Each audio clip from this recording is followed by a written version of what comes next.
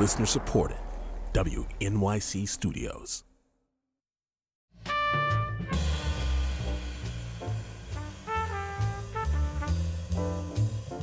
This is Alec Baldwin, and you're listening to Here's the Thing, my chance to talk with artists, policymakers, and performers, to hear their stories, what inspires their creations, what decisions changed their careers, what relationships influenced their work.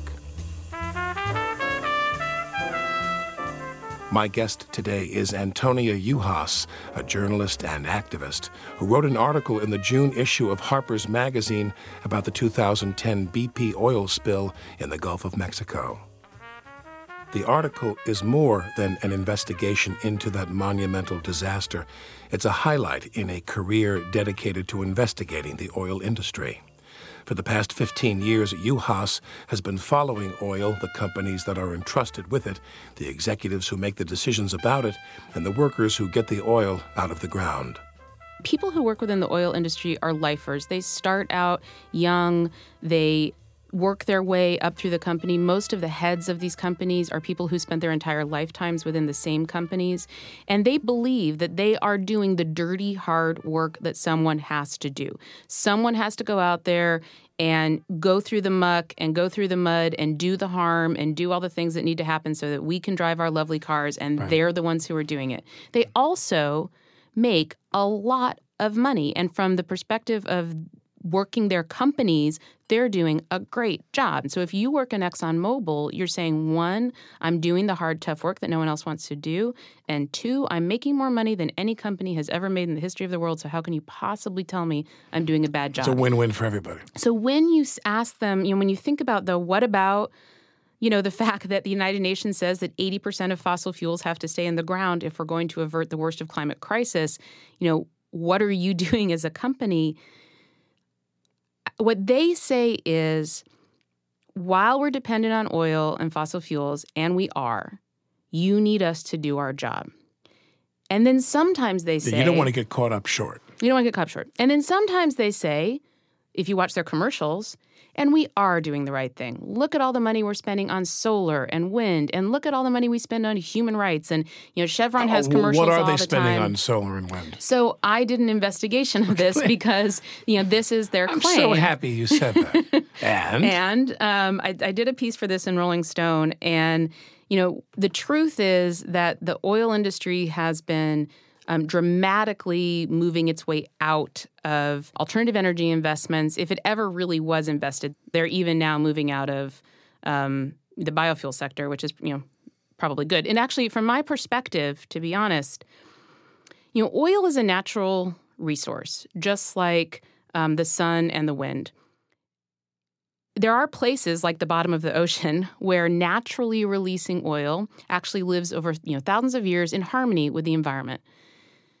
What this industry has done is taken a natural resource and turned it into a weapon of mass destruction. So I say, do we really want them to now, because they've done such a bang-up job with oil, do we really want to give them the wind and the sun? Do we really want them doing alternative energy? So my answer is no. And what I would rather say is they haven't done a bang-up job with the resource they've been given. So while we are dependent on their resource, they could do a much, much, much better job of providing it in ways that are much more environmentally and socially and economically beneficial. The 2010 explosion aboard the Deepwater Horizon oil rig killed 11 people and led to a powerful seafloor oil gusher that lasted 87 days. According to the on-scene coordinator report, over 200 million gallons of oil leaked into the Gulf of Mexico. Antonia Juhasz investigated the multiple causes of the disaster later, but on that first day, April 20th, 2010, she was far away. April 2010, and I was in San Francisco following oil in the same way that I do, and I saw sort of a blip come across the screen about an explosion in the Gulf of Mexico. And honestly, at first, it didn't ring a lot of bells because, in fact, there's a lot of offshore oil spills, particularly in the Gulf of Mexico. They happen fairly routinely. We don't necessarily pay a lot of attention to them. And there weren't any pictures or anything yet. This is very far out. But when you say offshore oil spills that are routine means they don't blow up and there's a lot of flames billowing. Yeah, but we didn't know that. So, at first... so the more routine ones don't involve explosions and flames. Right. Not the water, just something erupts and oil goes into the water. Oil spills happen often. Small explosions happen often. So there is a lot of problems that happen with rigs out in the Gulf. As the days unfolded, though, it became clearer and clearer that this was a significant incident, much larger than I had originally thought. And what seemed also clear as the days were moving on was that it wasn't something that was going to be stopped anytime soon. So I was actually contacted by The Guardian to do a piece looking mostly at, because I still didn't have a lot of information. It's still early on. Now I know why there wasn't information, but at the time I just assumed, we're just sort of learning a little bit at a time because it's not necessarily that big of a deal. I get contacted by The Guardian to do a piece, and the piece is mostly focusing on, is it a surprise that it's BP? So, this happens to a company. Is it a surprise that BP is the company?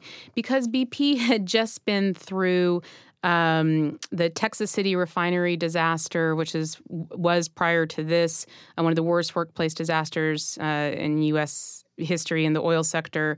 15 refinery workers dead, 150 injured. The Alaska pipeline spill had happened, which was a BP pipeline. Not a good time for BP. Not a good time for BP.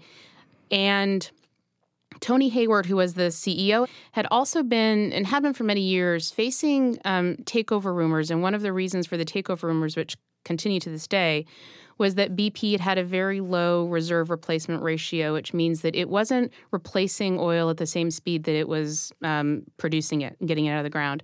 And that makes it a weak company. So he was being very adventurous in when you say pursuing replacing, oil. what do you mean? Describe that cycle. Finding new fields, new finds, and being able to book them, which means that you can prove that you can actually produce the oil. Right. Exactly. So as you're taking oil or extracting oil out of the ground, you want to know there's more out there that's yours. Exactly. And ready to go. And investors want to know that there's more out there that you can replace. Right. And so he was extremely adventurous and also seemed to be more willing than others to put time and money and profit ahead of other concerns. So when I was first looking at this incident, I said, no, it's not a surprise that it's BP. But then, and so that was the first sort of look the first look was just the company. Then it kept unfolding, and so then by May, I went down to the Gulf Coast and did a tour of the Gulf Coast and started interviewing people. Started interviewing fishermen and fisher folks. Started interviewing elected officials. Started to really try and suss out what's unfolding here. And then that made it increasingly clear because at this point, the spill is now 20 days in. It's not ending anytime soon. It doesn't look like it's ending anytime soon. That not only is this a serious disaster, but there is a huge untold story here of why it happened, what, if anything, is going to be able to solve the problem, and what, if anything, is going to be changed in the future. And at that point, I decided to write a book. And I'm like, this is what I'm going to need to do. An article isn't going to do it. This can't be a short one-off. Yeah. And a lot of surface area here. Yeah, and there's just way too much. There's just way too much going on. Way too many unknowns. And so I began the process of writing a book and continue to write articles at the same time. But the book is Black Tide, The Devastating Impact of the Gulf Oil Spill, and that came out in 2011. And I continued while still covering other issues, including traveling to Afghanistan to cover the role of oil and gas in the war in Afghanistan and other things. Now, when does Atlantis, Alvin, the stuff that's in the Harper's article, when does that enter your windshield? So one of the first people I contact to find out what is the significance of this oil spill, which ultimately becomes the largest offshore oil spill in world history, is Dr. Samantha Joy, a biogeochemist at the University of Georgia, who everyone tells me from the very beginning is the person to talk to about oil and gas in the Gulf of Mexico. Why? Because she is the person who has done the most investigations in the field, trying to just understand. Honest investigations. She's not a patsy for the oil companies. Oh, not at all. So you meet her. I meet her. I start interviewing her right away. Had she been in the Alvin before? So she's the only person to have led a previous Alvin mission to the site of the oil spill after the oil spill. When did she go? So she went in December 2010. That year. Right, so just for people who are listening, the Atlantis is the ship, and the Alvin is, and who owns the ship? The U.S. Navy? Or Woods Hole? The Navy owns this fleet of scientific research vessels. It's a ship, so it's and the Alvin, property, the submarine. And the Alvin, which is the submersible they own. Exactly. And where does Woods Hole come in? Woods Hole Oceanographic Institution manages all of the above. They're like a subcontractor. And the Alvin submarine, it explored the Titanic. It found a nuke that got lost in the 66. Ocean. Yeah, the hydrogen bomb. The hydrogen bomb. Yeah. So, whose hydrogen bomb was it? I can't remember. I got to look that up. Anyway, go ahead. But it was lost, and they found it. So she booked that trip for you, and you went out when? So Alvin goes under $40 million worth of refurbishing. It finally gets to go out again. And when she finds out that she's going to get to do the first mission back to the site of the BP oil spill, she wants there to be a journalist with her, and she lets me know that I get to be the one. to say the least. At the same time, were you scared? And scared, yes. Yes. Say, what if this thing blows a rivet while I'm down there? They just refurbished it. Well, yeah, Great. And it turns out... Let me see that bill for that refurbishing of the Alvin. Exactly. Somehow, the refurbishing did not include restroom facilities. Those in need were forced to use a bottle. You can listen to earlier episodes of Here's the Thing by visiting our archives, like my conversation with Dr. Robert Lustig, who talked to me about the growing obesity pandemic and its link to a very different energy source.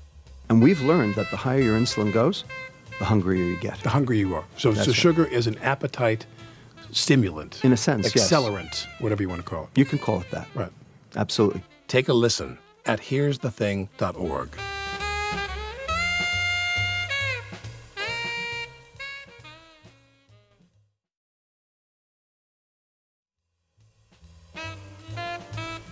This is Alec Baldwin, and you're listening to Here's the Thing. To better understand the impact of the 2010 BP oil spill, Antonia Juhasz joined biogeochemist Samantha Joy last year in a submersible that traveled over 5,000 feet down to reach the bottom of the Gulf of Mexico. It took 2 hours to get down. The total trip in the Alvin was 8, so 5 hours on the bottom. So you were 5 hours down there with her, who'd been there before. Yes. What did she say to you? She said, the first time she went down, there was nothing. All the sea life that could get away from the oil got away from the oil, and everything that couldn't, in her words, was nuked. It just got pummeled. We come back down. Refugee sea life. Right. And basically what I see is a moonscape. It's basically, there's basically nothing down there. Which was not normal. No. I mean, normally you would see corals, sea fans, fish, even sharks and whales abundant flora and fauna, if you will. You know, it's not like an underwater Amazon. This is the deep, dark bottom. Exactly. Yeah. But, there would have been a lot more life. There should have been a lot more life. There's nothing. So what we saw is a little bit of a change. So there was the occasional sea life that came through, and so that was positive. There were giant isopods, which are basically foot-long cockroaches. That was exciting to see float by. I saw a couple of those. No, wait a second. It's a fish that resembles a cockroach? It is an underwater cockroach. Really? It's called an isopod. Really? Yeah, who knew they existed, and I'm not entirely sure that I'm happy to know that they always say cockroaches are going to survive exactly. everything. So the giant cockroaches survived. We also saw, which was amazing, one vampire squid, and it went zooming by, and that thrilled Dr. Joy because those are incredibly rare to see. We saw the occasional eel, an occasional crab, little teeny like blue and pink fish, but mostly it was nothing. I mean, this was the occasional occurrence. And maybe something that had wandered in there accidentally. They just sort of made their way, in. What we should have seen a lot more. But what is not good is that what was also out there is 3,000 miles worth of oil. Right. Now, I want to nail these facts down for people. Yeah. You said, did you say it was an inch or two thick, the bed? At most, at its greatest depths, it's 2 inches thick. So at its greatest depths, this carpet of oil near the site is 3,000 square miles, 60 miles by or whatever. This is a huge carpet of oil that has been there for 4 years. Now, I want to ask you a couple of questions based on that. So, yeah. What happens to oil that bonds, if it does bond? What happens to oil that Corexit is applied to? Because as most people know who are listening to this program, they know that the Gulf was sprayed. In my friend has a great phrase, in my conspiranoia reality that I live in, my friend said that they sprayed the Corexit on there to get the oil out of the way so that the media couldn't see it. That was probably my greatest disappointment in Obama, that he allowed them to not have the press come and photograph and videotape and report honestly what happened, that all the press had to stay away from the site. I thought that was the most disgraceful thing that Obama ever did in his administration. I mean, I was regularly, threatened by police for trying to go to beaches to cover spill sites. People who wanted to volunteer to take us out in boats were told that they would be fined $60,000 for doing so and be sent to jail. Fortunately, some people were so concerned with getting the truth out that they still brought myself and other journalists out into the water. You don't know. I don't know. Hopefully not the ones that were kind enough to help me. And people, were paid. So it was, they were desperate for income, and they were risking, $1 in the hand for the threat of a $60,000 fine because they were desperate and needed it. But the obstacles were great in trying to cover this story. So what happens to the Corexit applied to the oil? So part of the story here of dispersant, it's a chemical dispersant. Part of the story is that the only thing that BP had prepared for, and that actually any oil company operating in the Gulf had prepared for, was oil on the surface of the ocean. And it's very common to apply a little bit of Corexit to a little bit of oil on the surface. The idea is that you do want to break it up because you don't want animals to get caught in it. You also don't want it floating to shore. Oil is toxic. You don't want humans coming into contact with it. And the idea is that, you apply a little at the top, and it's some harm to the water, but it's worth it. But this was a totally unprecedented oil spill in size and scope and depth. And for the first time ever, the Corexit, because they'd only planned for something at the top, not expecting a 3-month-long oil spill, although they should have. They paint the whole site with Corexit, basically. They applied it at the bottom of the ocean. Oh. So they sprayed it at the site of the spill. So you had this huge toxic cocktail of the toxic Corexit combined with the toxic oil. What they did was basically intentionally sacrifice the ocean in an attempt to protect the shore. But of course, they failed at both because they also hadn't prepared to protect the shore. So not only did they apply all of this chemical to the ocean, but the oil also did, of course, make its way to the shore, as did now the chemically infused, Corexit-infused oil make it to shore. Now, when you talk about Corexit, you said that oil is leaking into the Gulf as a matter of course constantly. And the system has survived, and even at its most, I don't want to say pristine, but at its most natural, at its least impacted, there's still some oil coming out of the bottom of the Gulf because there's oil all over the Gulf, and that just is how the ecosystem operates and exists. But Corexit is not something that comes out of the ground. Corexit is a toxic chemical that's poured into the Gulf of Mexico on top of that site is, I'm going to guess, that's spit in the ocean in terms of how it breaks down into the body of water. But has there been any research done to determine what Corexit itself has done to wildlife and to the?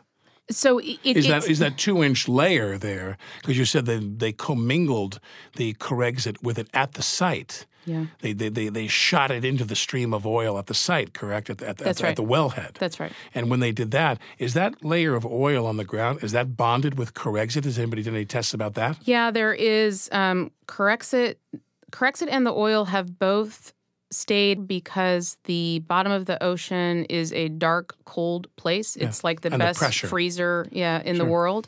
And so it's not going anywhere. It's not going anywhere. But also what's left of the oil, essentially, so there are microbes that have developed over millennia that have feasted on this. And just to make this clear, very teeny, tiny amount of naturally releasing oil that comes out of the Gulf of Mexico in very, very small amounts. And over millennia, communities have developed around this oil, and they have thrived because it's small and it's a natural occurrence, and there's time for the species to commingle with the oil. So there are these naturally occurring microbes that do eat the oil. But they ate as much as they could, and it was only a small amount. But also they only ate what they could. So what they left behind is also the most toxic parts of the oil. It's what they didn't want to eat.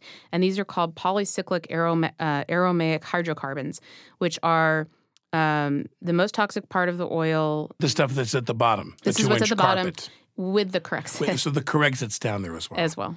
Now, how would you characterize BP's response to this, what you've observed? Well, initially and down the road. We know now through the court case that BP had said in its exploration plan to drill that it could handle a blowout almost 3 times as large as the oil spill that actually ended up happening. And it was, in fact, totally unprepared. It also had said that it could handle the oil spill, which also implies that it could stop the oil spill. But it turns out that the only method that it had available for stopping the oil spill, it and every other oil company, by the way, operating in the Gulf of Mexico, was the only thing they already knew how to do, which is also the most dangerous thing, which is drill another well. It took 152 days to drill another well. That's the only thing that permanently stopped the well. To pour the sand in?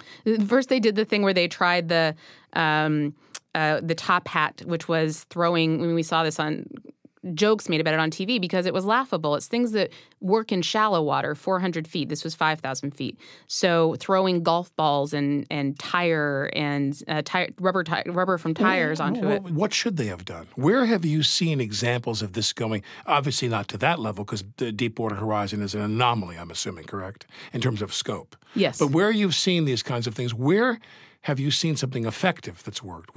That's not golf balls. I mean, what do they do? So what's come out since is that there is another temporary method that they should have known about and should have had ready. They and every other company. Again, this isn't just BP. So I went into this story thinking— So BP's a company that really, they were the unlucky ones. It could have happened to any of them. It could still could. Yeah, they were exactly. But I want to get back to this thing, which is where have you seen this? Because it's one thing to say there's something that they should have known after the fact. But at the time that it happened, what information did they have? Because I want to be fair to them as well. At the time that it happened, what information did they have where you've seen other people do this better? That someone's done it better, there isn't an example. What they all did know, however, there are very clear examples. So what they all knew, all the companies knew, was that the thing that they're depending on the most, which is something called the blowout preventer, which is the huge piece of equipment that sits on top of a well that's supposed to, when there is a blowout, prevent it by shutting in the well. So it's called the blowout preventer. That these pieces of equipment only had about a 50% success rate. This is the last line of defense. They also should have, and this is something that is just them, they should have had it running as properly as it could have. So one of the things we also know is that they had allowed the batteries on the blowout preventer to run out. Did that affect them in court? Did they pay for that in court? So they didn't get their hands chopped off for that? They were. So I guess there's 3 pieces of the litigation. The first, BP was found grossly negligent and definitely got in trouble by the judge for, in the judge's words, putting profits above everything else. And that was in what led to the blowout. So BP made decision after decision after decision on the rig. And I guess in this circumstance, yes, there are things that other companies have done better that they could have done better, where they were trying to save time, trying to save money, and just making very, very, very poor decisions time and time again that made the blowout happen. And so for that, the judge found them grossly negligent.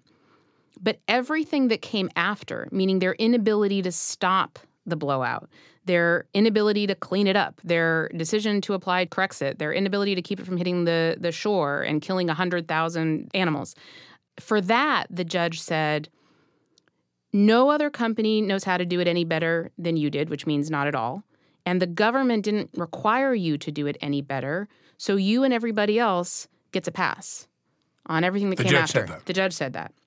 So where we're now coming to is the third phase of trial, where the judge is now going to say how much BP owes, and it could be as much as almost $14 billion for all of the oil that was released into the Gulf of Mexico. But it could be as little as $140,000.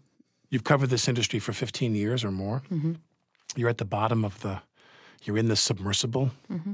And all of the fears of that aside and everything, but with your knowledge of what's going on and why, and what isn't happening and why, and you're with this woman who's this colleague of yours, this revered colleague from the University of Georgia, Dr. Joy. What did you think when you were down there? Did it upset you? Oh, yeah. I mean, I would say certainly... Does any of it, are you completely cynical about it, or does any of it really upset you? Oh, it always upsets me. I mean, I can't tell you every day there's something new that I learn about this disaster that still continues to depress me and shock me. And when I was down there, I was unbelievably depressing. You know, I looked out of the window. I was at the bottom of the ocean. This incredible, unthinkable opportunity. And it's basically a virtual dead zone. And not only are we down there and there's lots of time to reflect, but suddenly we see tracks in the ground, which are parallel, which means that they're clearly man-made. And that signals that not only is there this dead zone, but somebody's laying cable down there, which means that I later come to learn they're getting ready to drill again in the exact same area. And everything is just literally back to business as usual. What hope do you think there is for accelerating renewable production in this country? Well, I mean, first of all, the U.S. government subsidizes the oil industry to the tune of billions of dollars every year. Take that so money. There's lots of money there. Yeah. They don't need it. They're the wealthiest industry the world has ever known. We can take those subsidies. Those can be applied to alternative energy. We can also, I think it absolutely is something that can be done and should be done at the local level. So if we look at local consumption, reducing local consumption of energy, and providing energy at the local level, I think you'll also come up with more potential resources made available and partnering with federal government resources. But there's a lot of money out there that can be successfully cut out of the budget that's being used to subsidize and support the fossil fuel industry that I think almost everyone would agree is unnecessary, and that money, at a minimum, can be directed to alternative energy. So you think that the government is still it has a role. The key player? Not the only player, but right. It has a role. Okay. It certainly has a role to play. After our interview in the studio, I called Antonia to ask her a couple of follow-up questions about the recent spill in Santa Barbara, drilling in the Arctic, and the settlement with BP in the Gulf. I apologize for the quality of this recording as I was dialing in from a cell phone. Well, thank you, Antonia, for taking my phone call. And I had three things I wanted to touch on with you that we did not cover in much detail during the podcast in the studio, and that is your comments about infrastructure and in particular how they relate to the Santa Barbara spill, and also what's going on in the Arctic and with the drilling that Obama just permitted, and of course the BP settlement. So tell me what you think about what happened up in Santa Barbara. Are we going to see more of that? Yeah, I mean, it's really been just a really intense period of time for the oil sector and the oil industry, but also protests against the industry. So in Santa Barbara, there's been a wave of protests of people calling for an end of development of oil in the entire state as a result of 100,000 gallons of oil leaking from an onshore pipeline onto Refugio State Beach, just a beautiful prime piece of beach, and into the ocean. About 20,000 gallons made it into the ocean. So this is definitely, as we use more of the product, more problems arise, like the Santa Barbara spill. So you would say that this infrastructure problem, as far as oil pipelines are concerned, whether they go from offshore to onshore or along the interior itself, the pumping of oil to refineries and so forth, this is a problem that we might see again and again over time, correct? We absolutely have been. So we have problems. We have these oil spills are fairly constant with ruptured old pipelines or just problems that arise. But similar, another infrastructure issue is oil being carried on trains, which have now been dubbed bomb trains, which have this tendency to derail and explode. And all of this is very worrisome when you're looking at Shell oil, which I was recently at the protest in Seattle against Shell's plans to drill in the Arctic. You know, if we can't even get it right on the beach in Santa Barbara, where you'd think a lot of people would be paying attention to them, look at the idea of drilling for oil in the Arctic, an incredibly difficult, treacherous area of the world to be drilling in, frozen most of the year, very long distances to anyone whose job it is to address any incidents that might happen, an incredibly ecologically rich and fragile part of the world, a place where Inupiaq, Native Alaskans are dependent with subsistence lifestyles on the wealth that natural environment is supposed to give them, whales, walruses, other sea life, all of which could be just devastated if there was, even a small oil spill, much less a major blowout, along the lines of BP's Deepwater Horizon disaster in the Gulf of Mexico. Now, lastly is, of course, the settlement. Since we were in the studio together, and, one of the primary reasons for this phone call is for you to give your assessment of the settlement that came down in court the other day. Yeah, this is just a really significant settlement, a significant amount of money, but also a deeply problematic settlement. So after 5 years of litigation, if this agreement is agreed to by the court, but there's also a public comment period, so listeners who are interested should, flag that.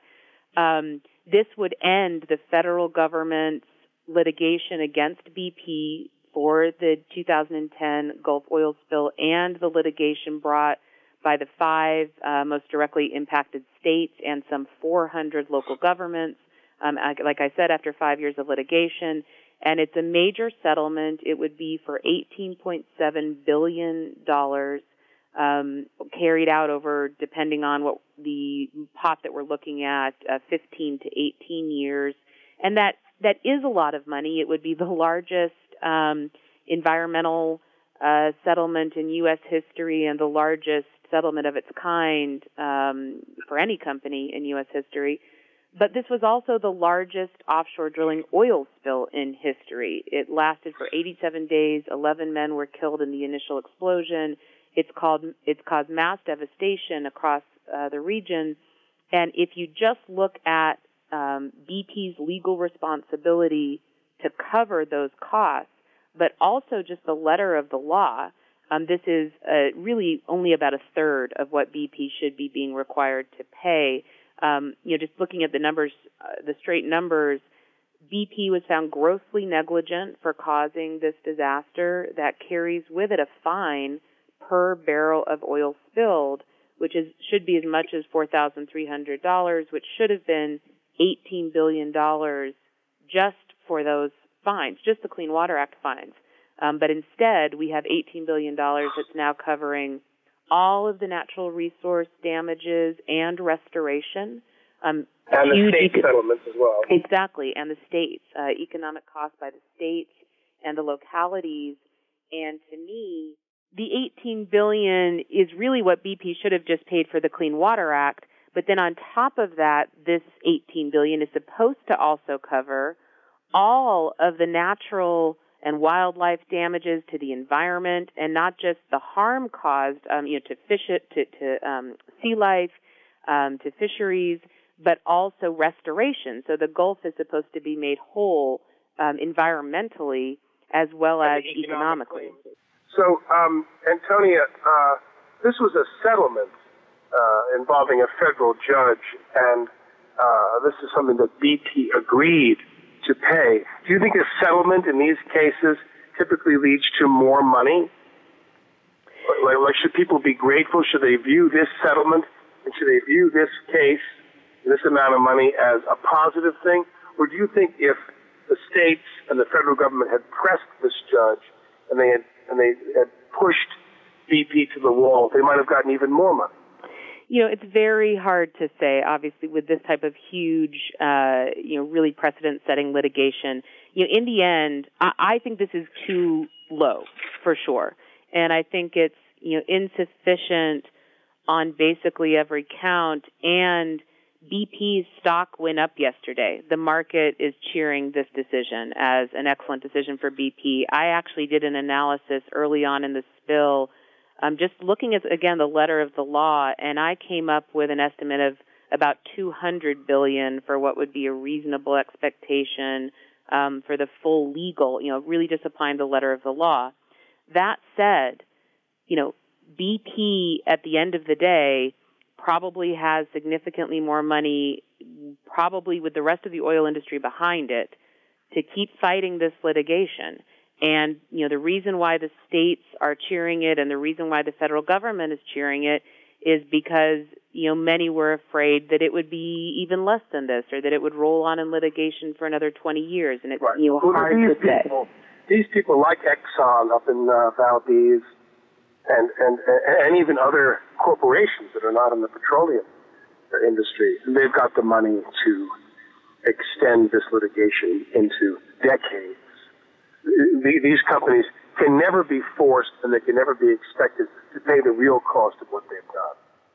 I mean, I think part of the problem is, we have a government that's being whittled and whittled and whittled away at, and there are real costs associated to that. And one is, the inability of the Justice Department to be able to level, the type of litigation that it would otherwise want to, the inability of regulators to actually be able to regulate the operations of companies doing these types of, extensive, dangerous operations, the willingness to do so because of the expectation that when they, leave government, they'll get a more lucrative job working in the oil sector. Sure, and all of that, a lot of it boils down to the financial resources are just unequal.